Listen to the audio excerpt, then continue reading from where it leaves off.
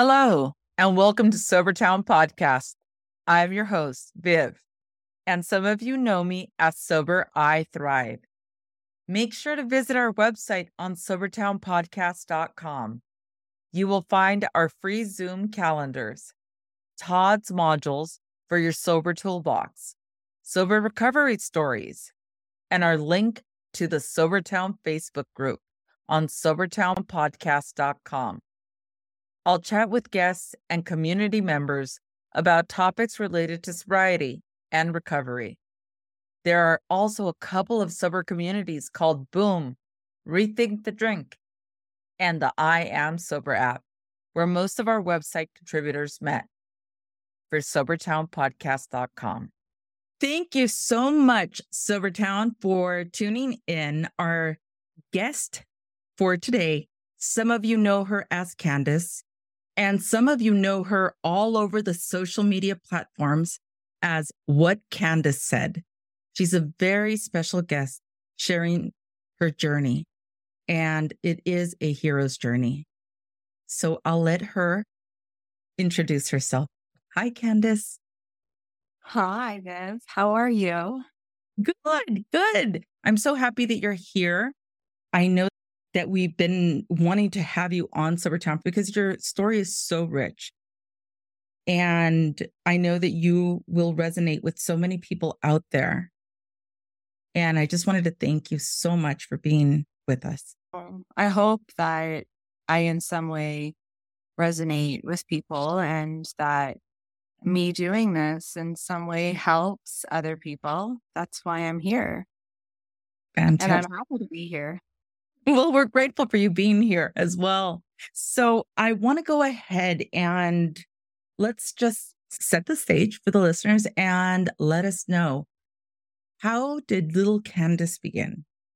How did I begin? Well, I was born and raised in Toronto and the suburbs of Toronto, Ontario, Canada.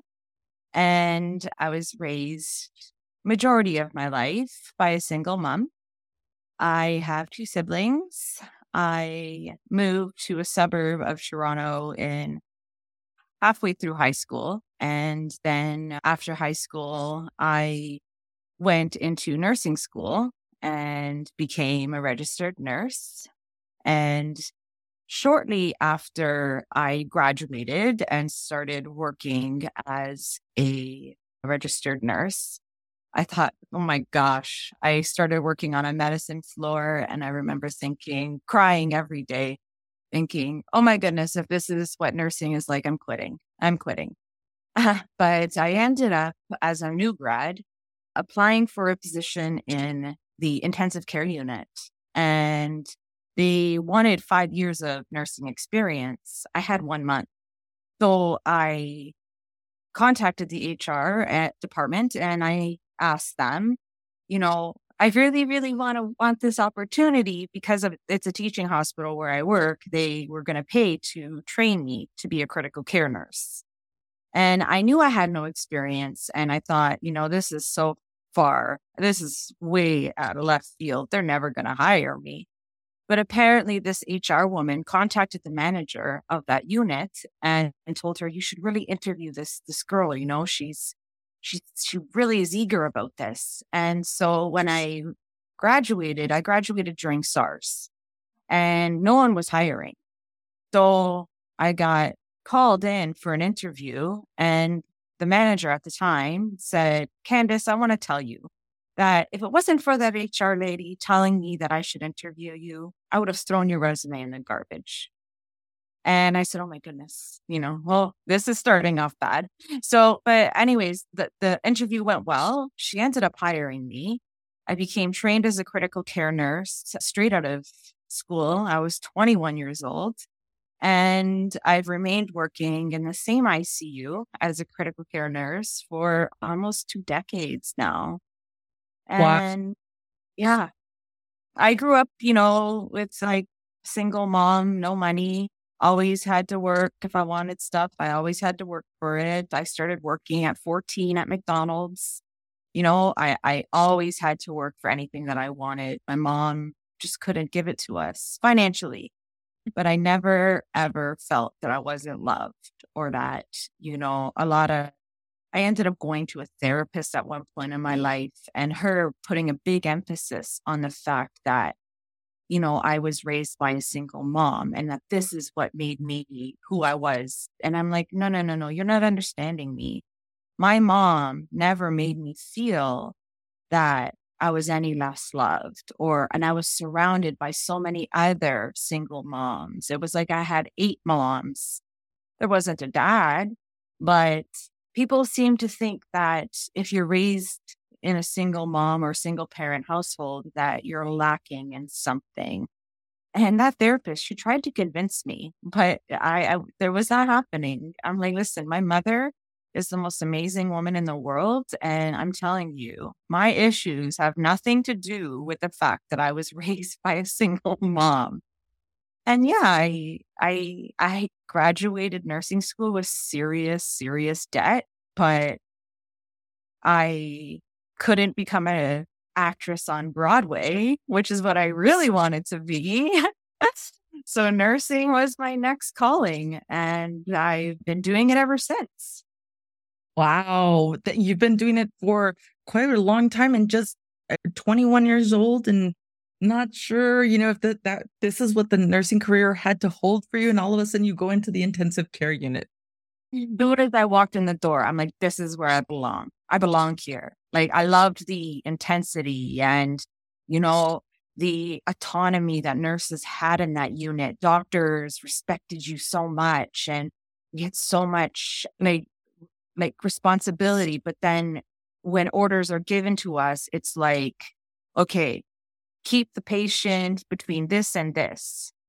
So we are the ones who control so much in regards to how the patient is cared for. And no one could understand what an ICU nurse does unless they themselves are an ICU patient. But then again, we don't get remembered all the time because most of our patients are on ventilators and they're in medically induced comas or comas for other reasons. And so all my patients have open heart surgery. I work in the cardiovascular ICU.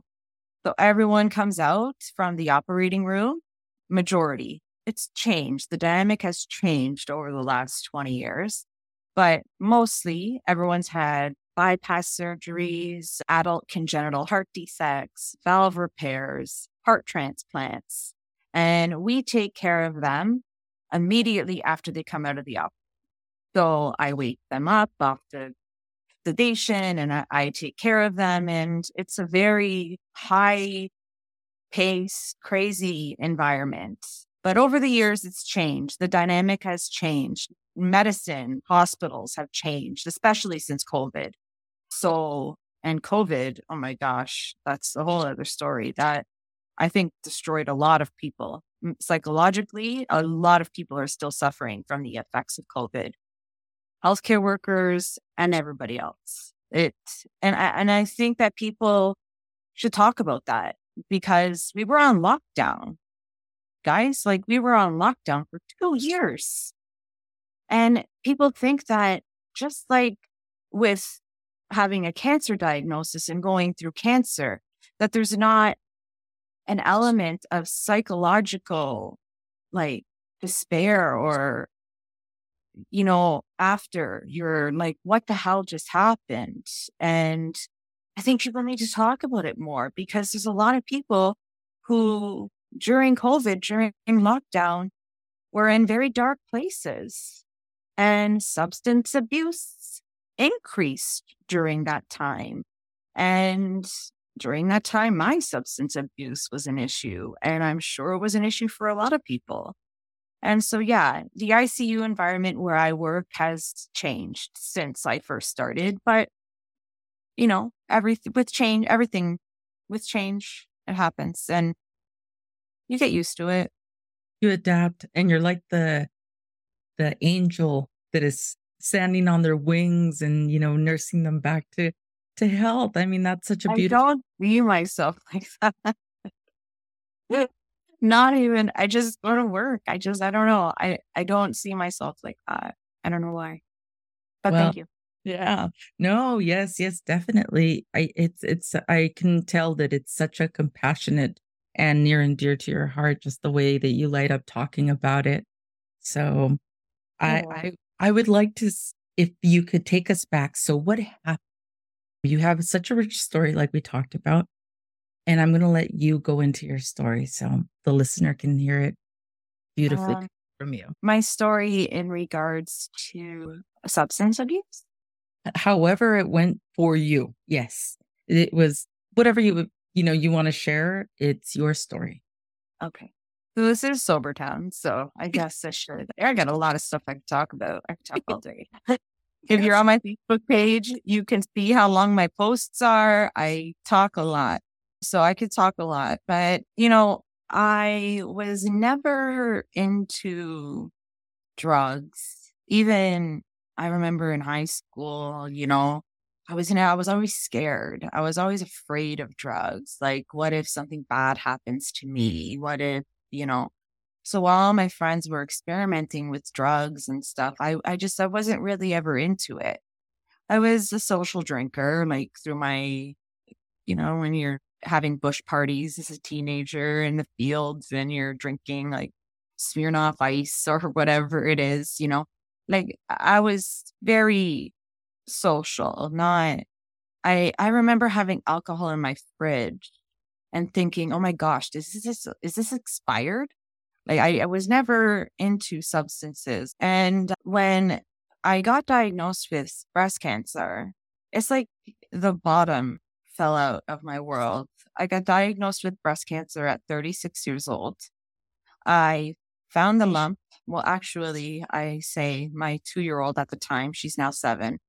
My 2-year old, we were just horsing around and she kind of like ran into me with open palms into my chest. And when she hit my left breast, it hurt so bad. And I said, oh my God, like, what is that?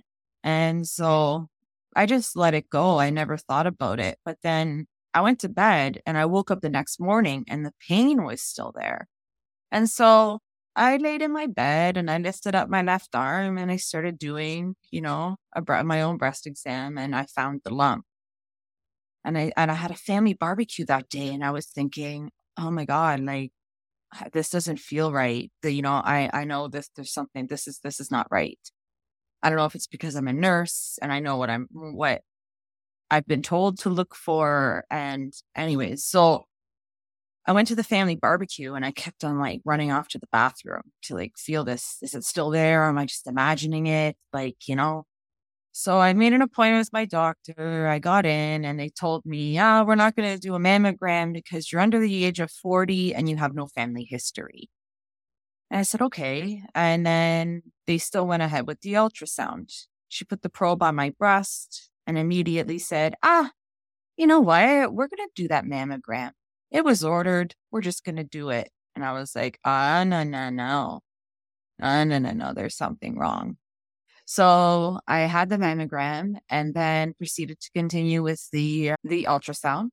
And she was on my right breast for maybe 10 minutes and on my left breast for upwards of an hour. And in that area where I had felt the lump is where she was. I was crying. I was already crying. I already knew I was bawling. And after she was finished, she said, I'm going to have the radiologist come in and talk to you. And like just knowing what I know, like, and just even going for ultrasounds when I was pregnant. Why are you calling the radiologist in? Why are they coming to talk to me? And she says, oh, you're very upset. You're crying a lot. So she's just going to come and talk to you. When she left the room, I called my best friend, freaking out. I have cancer. I have breast cancer. I know I have breast cancer. And she's trying to reassure me. And I'm like, why is the radiologist coming to talk to me if I don't have cancer? And she's like, well, just calm down. It could be nothing. And then so the radiologist came in and sat down in front of me and said, if I wasn't 99% sure of what I'm about to tell you, I wouldn't tell you. But I'm pretty positive that you have breast cancer. It was like at that moment, literally everything in the world looked different. Everything seemed different, sounded different. I was staring at the floor and the floor looked different. It was like everything was like not real. And she said, I know you just got off a night shift, because I had just got off a night shift and went for my ultrasound. And she said, I know you're tired and I know you're alone, but I have a room set up and I can biopsy this right now, or you can book another appointment. And I said, no, no, no, like do it right now. Let's do it. So then after that, the ultrasound and the mammogram technician came in and they were all crying now, because before that point, they couldn't say anything to me. They all knew, but they couldn't say anything until the radiologist had spoken to me. So they bring me into the room and they set me up on this cold, table. And it was those technicians, those strangers who stayed with me as I was crying while they biopsied my breast. So I went home with a diagnosis of breast cancer. I told my then again my spouse at the time, and I told my mom, and I think that telling my mom was the worst thing in the world, because I was a mom and I knew that it was really hard for me to tell my mom, but she lived with me at the time. A week later, I got the confirmation, and then it went on from there. Lots of appointments and doctors, and then I signed my consent. I had a full left, like what it's called, a modified radical mastectomy, where they removed my left breast and all the tissues and all my lymph nodes from that side, so in my arm. So 28 lymph nodes in my left breast. I opted out of reconstruction because I would have had to wait 3 weeks to have a plastic surgeon consult, and I didn't want to wait anymore. I wanted the surgery done. And so I'm actually going to celebrate 5 years on June 27th, cancer-free, because that's when I had my surgery. And yeah, I can't wait. I'm so excited to celebrate that day. But after they removed my breast, I was in the recovery room, and because of who I am and where I work, I pulled all the strings I could. I got in and he offered to do what they call a frozen section. So they inject you with dye to light up the lymph nodes in your breast. And then they take a sample from those lymph nodes and send it off for pathology. So my question to my surgeon was, well, what if it's positive? Then what? He's like, well, and he just kind of looked at me and he said, okay, Candice, here, how would I do this? He says, I'll send it for a frozen section during the OR, the operation. And while I'm doing the mastectomy, they'll be doing the pathology quickly. We'll send it for a quick pathology. If it comes back positive, do you want me to remove all your lymph nodes? If your first lymph node, because if it's going to spread, it'll spread to the first lymph node in your breast. It's called the sentinel node. And if it's positive, do you want me to do a full clearance? And I said, yes. So I remember waking up in the recovery room and telling me it had spread, that my lymph node was positive, and that I knew that it was at least in one of my lymph nodes. And once it reaches your lymph nodes, that's the pathway to the rest of your body. So I flipped out. I was flipping out forever. So once I got the results back and everything, I found out it was in my first and second lymph nodes. So it was only 2 that were positive out of 28, which was amazing. But I had full body scans, and just going through that whole process of genetic testing and everything. I was so young. I had a 2-year-old and a 6-year-old, and my life, I could, not even music sounded the same. I couldn't even enjoy music anymore. I was just in this dark place, and everywhere I went, I was like, do these people have cancer? What about her? Does she have breast cancer? Does she know someone who's got breast cancer at 36? Everything was I was consumed by it. So because it had spread, I had to go through chemotherapy. And then radiation was recommended for me also. So that's where my substance abuse started. After my mastectomy, they prescribed me Percocets. I started taking Percocets. I took it for pain after my mastectomy, and I continued to take them. And then when I started chemo, I had to inject myself in my belly with medication that stimulates your bones to make bone marrow. It stimulates them to make more white blood cells. And this causes so much bone pain. So because of the bone pain, I continued with the Percocets all through chemotherapy.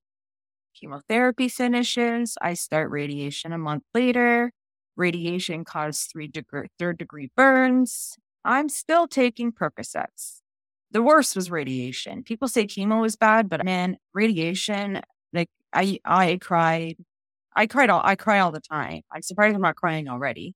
I'm a crier, and I used to wake up and I used to cry. I used to go to radiation and cry. The technicians there were so amazing because you have to go for radiation every day except for weekends. So you go, you have your radiation, they tattoo you. So I have 4 little blue dots still that they line you up in the machine and they literally zap you with radiation. And then they slowly are burning you from the inside out. So I had 25 rounds of that. And then they started me on a medication called tamoxifen, which essentially punches you in the face with medically induced menopause. So I went from a healthy, normal 36-year-old with normal hormones to a postmenopausal woman, just like that. So with that medication came depression, more pain, joint pain. I now have osteoarthritis. I still have pain all the time. And so the Percocets continued. I kept on taking them, kept on taking them. They kept on being prescribed. And I thought, meh, they're being prescribed. I'm going to take them. So then I'm like, I was taking them a lot. And I knew that, just as a nurse, I knew I was exceeding not the amount of oxy that's in the pill, but I was exceeding the amount of acetaminophen, the Tylenol that I should be taking daily in a 24-hour period. I was exceeding that. And I knew that I was causing damage to my liver because I was popping them like Tic Tacs, because you grow a tolerance to those things so fast. And so I was being prescribed like 200 a month, and I was running out before. And I would call my doctor, make up excuses so that I could get an early release. And then it just got to the point where I was like, this is crazy. Like, I would go and I would need to take them every hour and a half, because once they would start to wear off, the effects of the withdrawal would kick in so quickly. I had been taking them for so long. So then one day I ran out like 3 days before my prescription was due. And I said, okay, I can't do this anymore. It was destroying me. So I told my family at the time, okay, I'm going to go off these cold turkey and I'm going to be sick. I'm going to be really sick. And I popped my last, I remember I had 3 left. I popped those and I said, okay, that's it. And I waited for the withdrawals to start, and they did. And I was hella sick. I know anybody out there who has come off of any sort of opioid, especially cold turkey, the withdrawal is oh my gosh, it's worse than cancer treatment. I can honestly say that, maybe not as bad as radiation. My radiation burns, I couldn't wear a shirt for a month because I was so badly burned, and all I could do was lay in bed with no shirt on and watch Netflix on my laptop. But coming off of those Percocets was literally hell on earth. And when you take them, you're happy, you're all you get a high. And so I wasn't having that effect anymore. And so other things started to kick in, and I started to feel other ways, and I wasn't sleeping, and the withdrawals, you can't stop moving. Your skin hurts, you're sweaty, and then you're cold, and then you're in withdrawal.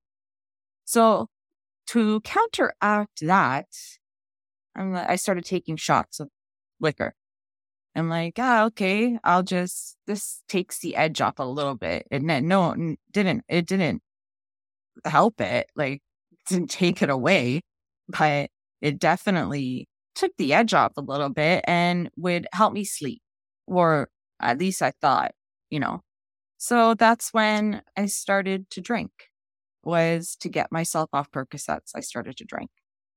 And then after the withdrawal period was over, my doctor was so mad at me because when I went in and I saw him and he was writing my prescription for like another refill, I started crying and I said, I had to go off of them. He got so mad.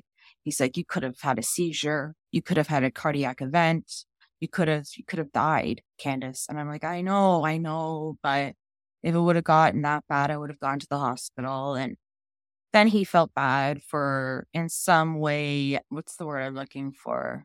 Oh, there's a word, like facilitating it, like facilitating my opioid use by continuing to prescribe them and not noticing the signs of me being no longer needing them just for pain, but being dependent on them. When people tell me that this is how their addiction started, that this is how I sympathize with them, because we were taking them for a reason. And then our bodies became dependent on them. And we never asked for that. I never asked for that. I wish that I could have stopped them and there was no residual effects, but it was brutal. And so that's where I started, with the alcohol. And after I was no longer on the Percocets, the drinking was mostly just at night, just so I could sleep. And then it was just getting more and more. And then I was drinking earlier and earlier. And then I was getting the shakes halfway through the day if I hadn't started drinking yet. And then I was like, hmm, well, I don't care, whatever. I was so depressed. I was in such a bad place in my life. I was so lost. And a lot of that is to do with the tamoxifen, with the anti-cancer medication I'm on. Like, it does cause depression. And I tried so many antidepressants and they just made me so sick. Like, they made me weird and I felt weird on them. And so we tried like 3 different kinds, but I was still drinking. And my drinking increased and I got separated. And then I moved and I was around a lot of drinkers. And every day I was drinking every day. And then it got to the point where like I couldn't even make dinner if I wasn't drinking. I had to like always be drinking. And then I was on a first name basis with the people at the beer store by my house. And I was just like, ugh, like, this is so gross. Like, I knew it was gross, but I couldn't stop. I couldn't stop. I just kept on doing it. And I knew I was ruining my life. Like, I was a cancer survivor. Like, what am I doing? Why am I drinking? Like, you're such an idiot. Like, what are you doing to yourself? I had a lot of issues with, being like with gaslighting and like psychological stuff that I had gone through, so I had a lot of that still that I was carrying with me also. But I was becoming like a closet drinker. I isolating myself from people because I didn't want them to know about my drinking. And yeah, there was empties hidden all over my house. And then I started to notice that it was affecting my children. And I wasn't able to get up in the mornings and like take care of them the way I should have been. I was the Play-Doh mom. I was the mom who made Play-Doh for my kids' kindergarten classes. I went on field trips. I did everything with them. I baked with them. We painted. I was that mom. I was the poster child for like mommy. Like, I was just and my kids were my everything and I was all about them. Like, I played with my little ponies. I have 2 little girls, like everything. My life was all about them, everything. And nah, my life was all about booze then. It was like, what time is it? When can I start drinking? And when you wake up in the morning and you have to do something and you down a beer just so that you could get ready to get to that point. Like, I was like, this is just getting really, really bad. And I wasn't getting up. My kids were starting to miss school. And I also was like during COVID, a lot of this time was during COVID. And my kids couldn't handle being homeschooled like they wanted them to be. It was a really messed up system. The whole homeschooling, kindergartner, and like she might have been in grade 2 or 3 at the time. And well, yeah, because she's or 4, yeah, about maybe grade 4, yeah. And so I ended up having to homeschool them too. So I would have my beer in the kitchen, and I'd be homeschooling and downing my drink, and just so that I could function. I was never, and then I said, okay, I'm done. I'm not going to do this anymore. So I went cold turkey off that too. And I was sick. I was really sick, but not anything compared to the other times. And they were like, that was a light bulb moment for me when I was like sitting outside drinking and my kids would be inside the house, and I'd be outside with my neighbors who were also drinkers. And I had lost all my friends. I had isolated myself, and I was just like, what, like, I don't know. I knew that it had to stop. What happened was I had blood work done, and my thyroid, because I had a thyroid condition from my early 20s, my thyroid blood work was very out of whack. My face was like a balloon. I don't know if you saw the picture that I posted with the side by side. Yeah. So, yeah, it was around that time that I was like, okay. So I asked my doctor, and he's like, well, what's different? And I said, well, I'm drinking a lot. And I'm always very forthcoming with my physicians. And he says, are you drinking with your pills? And I said, yes. And he says, well, it's making them inactive. So that picture that I had posted and shared in Sobertown was of me at my worst. I remember looking in the mirror at my face and being like, I look bloated. I look weird. But instead of stopping, I just took my medication and then started drinking a little while after. And then after that, I'm like, okay, you know what? Yeah, no, this is my kids, like my kids. I got to stop this. I'm a cancer survivor. My God, what's wrong with me? So I stopped, and I didn't go to any meetings or anything like that until my 1 month of sobriety. I stopped December 5th, 2022. So I was 6 months, 3 days ago. Yeah. Yeah, 3 days ago. Congratulations. I know, right? Thank you so much. And like, I know that, like, so on my 1 month, I went to a meeting and cried the whole time again. When I got up to receive my first 2 chips, I cried again. And, everybody was very, very nice, warm, open, and welcoming to me. Oh my God, like so amazing. Everybody was offering their phone numbers. I immediately got a sponsor on the first day. Like, it was amazing. And I did continue to go to a few meetings, but there was something about my situation that I didn't feel that others, like I could resonate, like others resonated with me. I hadn't been a drinker for like an alcoholic, because people would even debate whether or not I was an alcoholic. But if you look up the definition, I was. Even though it was only for a few years, I definitely was. And the people at meetings had a longer history with alcohol, a longer relationship with it. Mine was shorter. So although I never felt like they were necessarily judging me, I think that some people would question whether or not I was an alcoholic because it was such a short time. But believe me, I was. I was.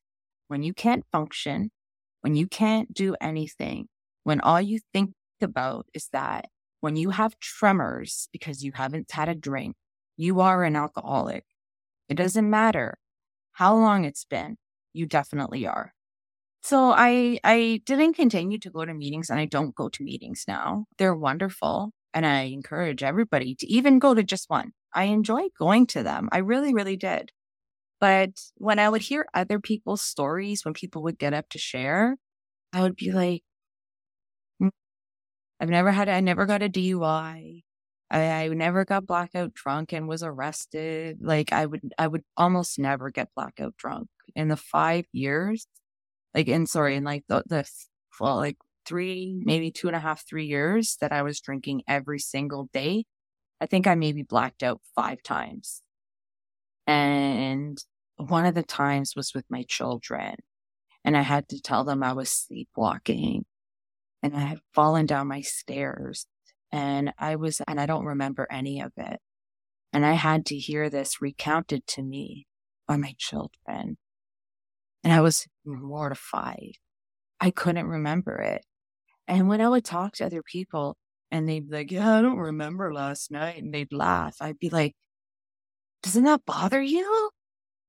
I hate that feeling. That's why I was never a drinker. I hated that feeling. And so I wouldn't necessarily always get to a really, really super intoxicated state. Oh, but I was intoxicated. And then like the whole mommy wine culture, like to all my friends, it was normal. At 4 o'clock, mommy needs her wine. And I would be like, how is it that we're romanticizing, that we're glamorizing alcohol as moms, that it's like a reward at the end of a day? Or you wake up and you have a mimosa because your kids are screaming. How is it that that has become accepted in its society? How is it? And I'm like, that's disgusting. How are people? And that started to bother me too. And the whole, and I'm a nurse. And when you see these, I follow this one nurse on Instagram, and he does these videos where nurses always need booze. And I'm like, why are you making, no, mommies don't need wine and neither do nurses. Maybe some do. Maybe they have a problem. And not all do, because I certainly do not. So after getting sober, it's the emotions. It's so brutal. Oh my gosh. I'm like, oh, that's why I would want to drink again. I'd be like, I just don't want to think about like how awful I was. And people, like they were watching me spiral and no one was doing anything for me. Like, why weren't they helping me? Why were they just standing around? And I think about all of that now. And I'm just like, God, that's so awful. And yeah, and now when they know I'm sober, it's like, oh, I remembered when you did this and when you did that. I remember that. And I'm like, guys, like, really? Why are you? It's embarrassing. I don't want to hear that. And it's like I haven't really come across, oh, just have one too often. I have, but not very often since I've been sober. And, the emotions and the brain rewiring and all that stuff is really hard to deal with. And once you get over that hurdle, it gets a little easier. Then I went back to work. And I think that some people knew about about my substance abuse issues. And I feel like I've been stigmatized to an extent because I know people know about it and they tiptoe around me a little bit. And I wonder if it's because of what they think they know about me, or I don't know. But yeah, getting sober was the best thing. And I still carry all those feelings with me though. And I don't know if they'll ever go away. The mommy guilt, you know, the remorse of how much time I lost because I was just so all about booze. Like it's just crazy when you come out the other side and then you realize how many people you've lost and you try to mend bridges and you get responses like, well, while you were gone, I developed friendships with other people. I've had friends say that to me, and I'm like, but it's really painful. It's so painful for people to no longer want to be around you because they know that you've had a substance abuse problem. And it happens all the time. It really does. Even your closest friends, you think that they're always going to love you and be there for you. And part of becoming sober is accepting that these people are no longer there for me. They weren't there for me when I was spiraling. And now that I'm above water, they're not there for me now either. And on top of all the other feelings that you have, that's a hard one to swallow. It really is.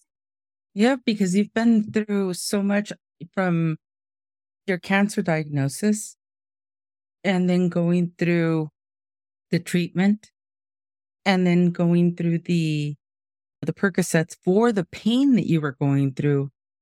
So the feelings with the Percocets and then getting off of that and then going into the alcohol.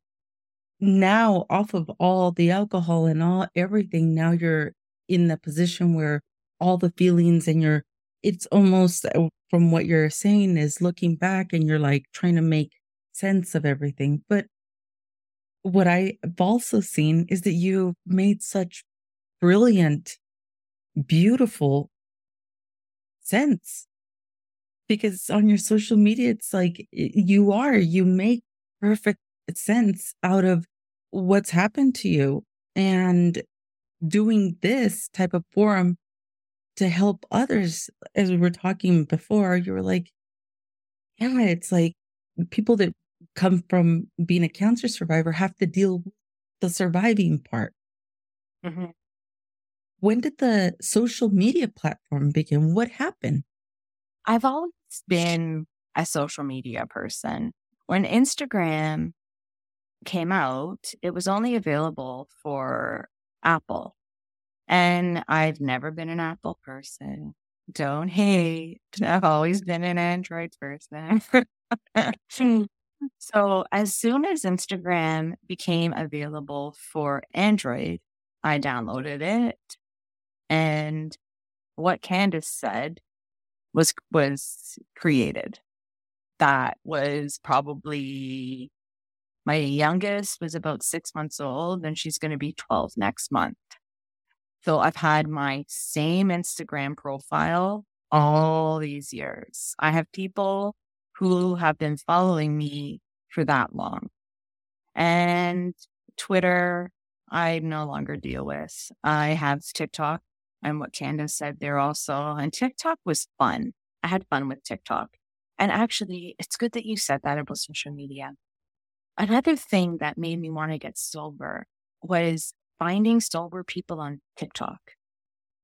And I met this woman and she was openly living her sober life. And I mean, with a loudspeaker, talking about it, sharing her experiences. And I looked at her life and I'm like, oh my God, I want to be her. I can be her. I can be her. I don't have to be this mess that I am. I want to be like her. And so that was also TikTok also. And then there was a bunch of other people that I followed. And there's almost like a sober movement. And I was watching on the news that alcohol sales have decreased by 25%. That's The awesome. LCBO, yeah, and like they were saying, the LCBO here in Canada and Ontario, I don't know where, but sales have gone down by 25%. And when I started to get sober, it's almost like I started to recognize all these other people going sober on social media. And I was like, wow. And I'm like, okay, so there's people who I can talk to. I had one family member who I could talk to. And if she ever hears this podcast or sees this, she's going to know exactly who she is because I knew of her issues. And I reached out to her when I was in my worst withdrawals.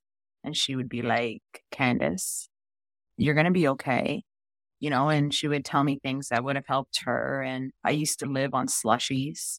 Like it was the weirdest things that I would have to like always be doing. But social media, to me, I feel is huge. I've been to actual meetups where I've met people from all over from social media, from Twitter and from Instagram. When I had Twitter, I don't do Twitter anymore, but from Instagram. And then I made my Facebook page only 2 months ago. And it's What Candice. I used to have a Facebook page before, but I never utilized it. But this time I made the Facebook page 2 months ago on Facebook and What Candice said, because I wanted to talk about this.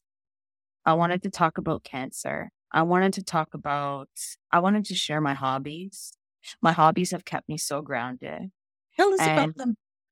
oh, I love junk journaling and scrapbooking and miniatures. I make like miniature stuff. And, when I'm in that mode, I don't think about booze. And I think that people who are overcoming stuff like this, oh my gosh, find something that you love. Find a hobby, anything. And I promise you, it will take your mind and find other people who also love it that you can share with them. And that's what my Facebook page has allowed me to do. And, in the beginning, I would share about breast cancer. And, when I shared that post about my sobriety on my 6 month, 4 days ago, I was scared because every time I've posted about sobriety on my Facebook page before, or any other platform for that matter, I lose followers. It happens Yeah. because people stigmatize you.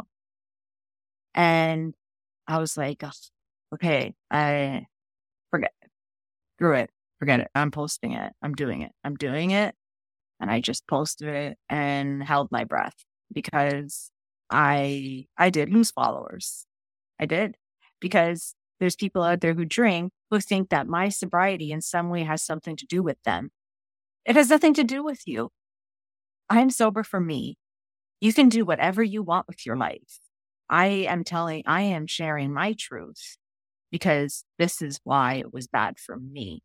This is why I did it. This is why it has stuff. So it's almost like maybe they're fearful that they have a problem too. And they just unfollow you because they don't want to see something that they're not ready to face themselves. That's very profound, to come. Does that make sense? So Absolutely, because our drinking does not have to do with anybody else's drinking. It's for us. But in some way, like you said, you're recovering out loud and it makes people uncomfortable. oh yeah. Because it makes them look within. You're recovering for you. You are talking about this because this is something very real that happened to you, just like everything that has happened to you. But also you share. I was looking on your platform and I see people that are so inspired by you, just like you were inspired. I was. And I let those people know. But I don't like, unfortunately, those people aren't as humbled. I'm a very humble person. And I feel like those people, like the one woman in particular, she's kind of blown up on TikTok and she's not as humble as she was before. And when I reach out to her, she doesn't even respond to me now because she's too cool. And I'm like, oh, that's okay. Like whatever, but I was inspired by seeing that because I knew like they always say, the first thing is that you have to admit that you have a problem. And I knew I had a problem long before I stopped. but just seeing how someone can be happy and out hiking and doing things that they enjoy and they're not drinking. Like, oh my gosh, I want that so bad. I want to be able to do stuff without drinking so bad. I just wanted it so, so bad. And, you know, when people, like when I like I said, I post about sobriety and people like drop me like instantly. And I'm like, but why? And if I bring up, the whole mommy wine culture with people, they get mad. They get irritated because don't take away their wine. God forbid. And when I say like, stop glamorizing it, stop romanticizing it, like it's ridiculous. Like it's, it, I I just find it. But when I was drinking, I thought it was, oh, okay. I'm just like all the other moms. So it's fine. It's normal. It's good. Alcohol is fine, If I never got cancer, I would have never become an alcoholic. And that's a scary, scary truth. If cancer destroyed me in every single aspect of my life, it destroyed me. I now can accept that I will never be the same. And going through the substances, going through the booze and all of that, coming out the other end, I now accept that about me. I am not going to be the same Candice that I was before I got cancer. It's not going to happen. So accept it, own it, and share it. Let other people know that they're not going to find themselves again either. You're just not going to. And you can try and drink yourself away. You can try and drink your feelings away or pop pills or do whatever you want. But at the end of the day, you have to face what it is that, has gotten you to that place. But also, like I said to a very close friend of mine who is struggling with addiction.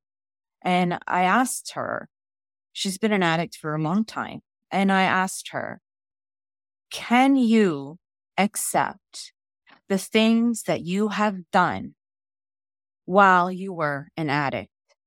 Can you accept that and move on? And she said, no. And I said, well, you're never, ever, ever going to be clean. Because I had to accept all the bad things I did, the bad moms that I was, the bad things I was doing to my body. I had to accept those. I couldn't drown them anymore. I had to face them. I had to be honest with myself and be like, okay, yeah, you sucked. I sucked. And it's done now. I can't change the past. I can't change the time that I missed with my children. I wish I could, but I can't. That's what hurts the most. If you can face the person that you were when you were an addict and come out the other side, then you're going to be okay. You'll be okay. But if you can't accept the things that you did while you were in that state, then you're just going to stay in that state. You're just going to stay in that cycle. You're just going to stay there. Sorry, see, I cry all the time. No sorry's needed. I think they say it's like the first 3 months is like your brain rewiring. And I would just be like crying all the time. And that was a mess because I would just think about stuff. And I've had friends tell me they don't remember any of their kids' birthdays because they're always wasted. Always. And I'm like, oh my gosh, like I can't. And I was turning into that person. I was. And for me to still be here on this earth and healthy and surviving cancer and to still be here for my children, I wasn't going to destroy myself with booze. Like, what was I doing? So when I do share it on social media and stuff, I notice the lack of response. Or there is a response, but I also notice that like it makes people squirrely. They get all like, ugh, like why is she talking about this? Like, do I have a problem? And, I used to be able to party and go on vacation, go to Cuba, all inclusive for a week in my 20s, drink and come home and not even think about it again. Not even think about it. But when you're in that state where, look up the definition of alcoholic. If that's you, then that's you. It doesn't matter how long it's been. If you are that, then you are one, and you need to own it, and you need to either continue on that path or do something about it. And I wanted to stop so bad for my kids, for me. I wanted to go back. I wasn't even working. I was so messed up. I was so messed up after cancer, and then I was drinking, and I was so messed up after cancer that I wasn't working, and I wanted to go back to work, and yeah. And now I am. I'm back there, and I'm back doing what I love. And my children don't remember much about my cancer. They remember mommy being bald, and so I'm very grateful for that. There was a lot of other really complicated dynamics in the relationships that I had while I had cancer that I can't get into. But they do remember me drinking, but they don't remember it like I'm so glad I didn't keep up with it. Yeah. It could have been so much worse. Yeah. Because you're very vulnerable on your Facebook, and you have your pictures of going through your cancer journey. I didn't know you looked at it. And then, it's something that you said, you're a very caring person with your followers too. Because I've noticed that you're like, I'll be right back. You're just so kind. Yeah. I try. I am, because I always want people to know that, because I know what it's like. I've lost the most important people in my life. Literally, the closest friends that I've had in my life, I've lost because I don't know, because I wasn't who they wanted me to be when they wanted me to be that. And instead of them trying to help me, they shut me out just as much as I shut them out. So I'm sometimes a little bit bitter about that, but I have to also accept that they were just trying to live their lives. And, but I have some bitterness about that. I'm just like, how could you just drop me? Like, I would reach out to them, but I was kind of flaky, because if I couldn't drink, I didn't want to go, and if they found out that I was carrying booze in my purse, my fanny pack. I used to have a fanny pack, and I used to carry booze in it. No matter where I was, I would be drinking. And it's so just like how you grow a tolerance to pills, you grow a tolerance to alcohol. And so I could drink, and and I would always say, okay, I'm only going to drink this much today. Every single time I would go over, every time. And I would go through extreme lengths to get it. And like all these things combined, I was like, I'm sick. I'm sick. I'm sick mentally. I'm sick physically. It's all because of the booze, and it has to go. Just like how the pills had to go. But I blame cancer for everything. I really do. It destroys people. It's a filthy, filthy, filthy, dirty, dirty thing. And I can't stand it. And if it wasn't for that, there is so much that wouldn't have happened to me. Bad things that wouldn't have happened to me. People try and, like, some people say, oh, it gave me a new lease on life. It made me see things differently. And I'm like, no, man. Like, no, it destroyed me. I hate it. It gave me nothing. I was happy. I was happy. I had 2 healthy children. My life was good. I had money in the bank. And when I got cancer, all of that was destroyed. Like, I was part-time. And so when I got cancer, I had no benefits. So I had nothing.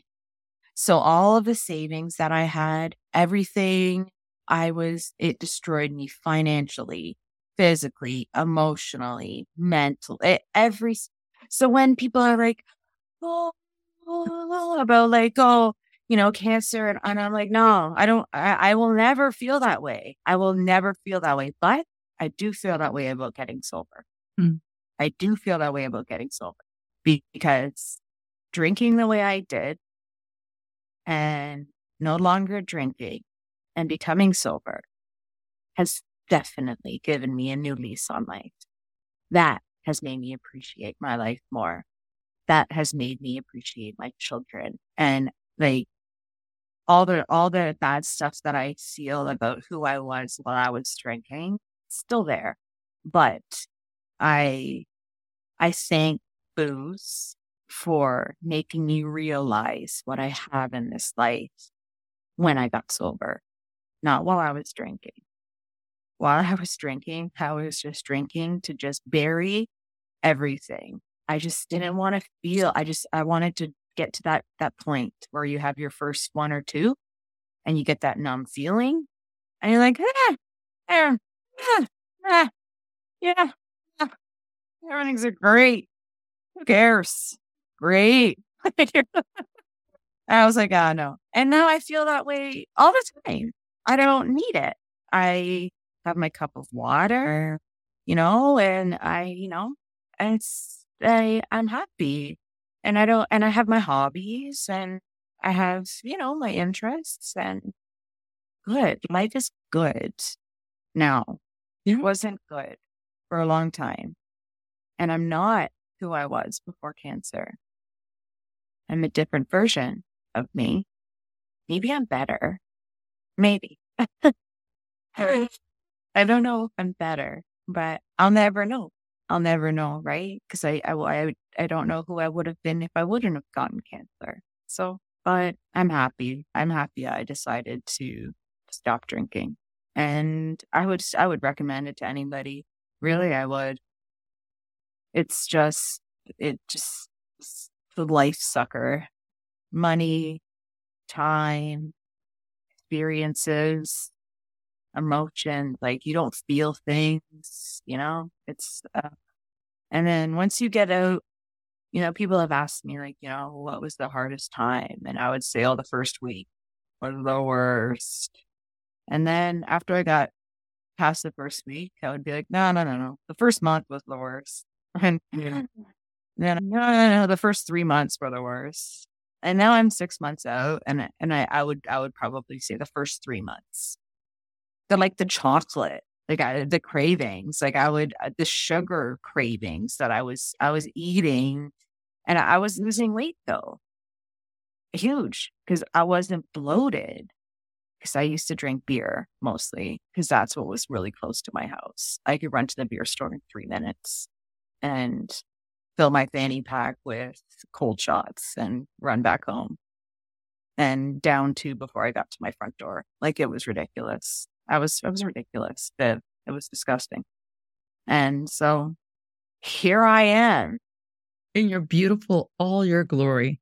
And because this needs to be told, you will allow people with your story to give themselves permission to feel Oh, as yeah. this. Yeah, feel those feelings. That's what life's about. Emotions, experiences. They're all about feelings.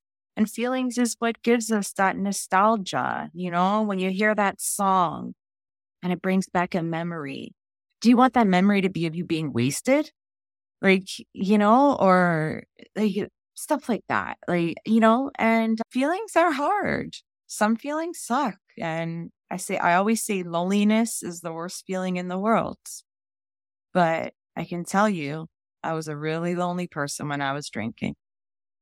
And my friend was booze, because all those people that I pushed away so I could have my friend alcohol, they're all gone now. And that's what I have to thank booze for. Mm. I was keeping company with alcoholics. They weren't my friends. They were drinking buddies. They were people who I could be around and not feel bad about myself because I was drinking, because they were drinkers too. And they weren't friends. They were not my friends. They never were. And all my real friends are, some of them are still there, but for the most part, I think that's been the hardest part about getting sober is the realization that I've lost so many people. Because in that time frame with cancer and all of that, I lost so many people. Wow. Well, And it'll be 5 years, June 27th. I celebrate my cancerversary the day I had my surgery. So even though I had chemo and radiation and everything after my surgery, I celebrate my cancerversary the day that I feel that they removed it from my body. The chemo and the radiation and the medication I still take the next 10 years. I'm like 4.5 years down, 4.5 to go. That was all to me precautionary. That I made sure I killed every cell or any cell that was trying to mutate. But I celebrate the day that they took and I live my life with one breast, guys. yeah, she's very open about it. Yeah. Oh, I am. Yeah, I'm very open about it. I never hide it. I'm always like, uni boob, I'm a unicorn. Like, that's it. What are you going to reconstruct? Like, what are you talking about? I breastfed 2 kids off this boob. How are you going to make this look like this? Like, and why am I going to take this one off? Poor girl. She never did anything to me. This one was the jerk. This one was the one that was trying to kill me. Leave her alone. Just let her stay there. She's happy. And, I still get like checks and I still check and everything like that. And, I live my life with one breast. And not a lot of women will say that. And not a lot of women want to do that. They just like unheard of to them. My gosh, why? Why don't you want, you can get a free boob job. Why do I want 2 mounds of saline with no nipples? I don't know if anybody knows that. But when you have reconstruction, you don't have a nipple. They can tattoo a nipple on. But I just didn't want that. And I've said this to many women who have had reconstruction. They don't get offended. If you want reconstruction, go ahead. Like, but for me, meh, I have one boob. I don't even wear a prosthetic. I could show you one, but it's over there. I'm not getting up. They're called little knitted knockers. I could stuff one in there, but I never do because the skin is sensitive and I still bother. I just live my life with one boob, man. Yeah. If it bothers you that much, don't look at me. So let me ask you, I want to ask you one last question that I love to ask because it's unique to every person's story. What would you say to someone on their day 0 that could possibly be sharing the same story right now and feel like they're alone? What would you say to them? I promise you, you are not going to feel this way forever. I know that at this moment, you feel like this is never going to get better, that you're not going to see the light again, that you're always going to feel like this, feel like crap in every way. But I promise you that it's going to get better. I know that used to be my thing. I used to be like, when am I going to feel better? When am I going to feel better? When is these feelings going to go away? When am I going to feel better? And I promise you, it may be different for everybody, but you will be happy in your life without it. I guarantee it. You will. It's just going to take some time. So in the meantime, do whatever you need to do to stay away from booze. Mine was like slushies, like I said, and like all that, whatever. Eat whatever you want. Just do whatever you need to do and connect with people who you can share your sobriety with and who are going to understand it. People always said to me, go to a meeting, that I wasn't ready for a meeting. I was 1 month sober before I went to my first meeting. So even if it's a friend, like that one family member that I had, and she was the only one who truly knew my struggles. And when I needed to, I would reach out to her. But promise you, you will feel better again. I know right now you don't feel good and you feel like you should just pick up another drink, but don't do it. Don't. It gets better. You will feel better. I promise you. Like if I could, yeah, because I just remember that mindset you're in where you're like, oh my God, I'm going to feel awful forever. You won't. I promise you won't. I talk a lot. No, no, you don't. You talk beautifully. Thank you. Thank you. So these are the words, listeners, from what Candice said. Very profound. Look for her on her social media. We will list the links. And she's a shining star of hope. Look for her. Thank you so much, Candice. Thank you, Viv. If you've enjoyed this podcast and found it helpful, tell a friend or someone you know. Pass this podcast on. And my information is Viv, founder of SoberIThrive.org. I'm an internationally certified in addiction recovery, other known as a sober coach and a life coach too. My certifications encompass the neuroscience of joyful recovery, roots of addictions, alcohol and its effects, dynamics of professional recovery coaching, motivation to change, right thinking in recovery, family issues in recovery, codependent behaviors in addiction, and ethical and legal issues in professional recovery coaching. Go to my website, SoberIThrive.org, and book your free, confidential 30-minute call. We can help create the sober warrior within you.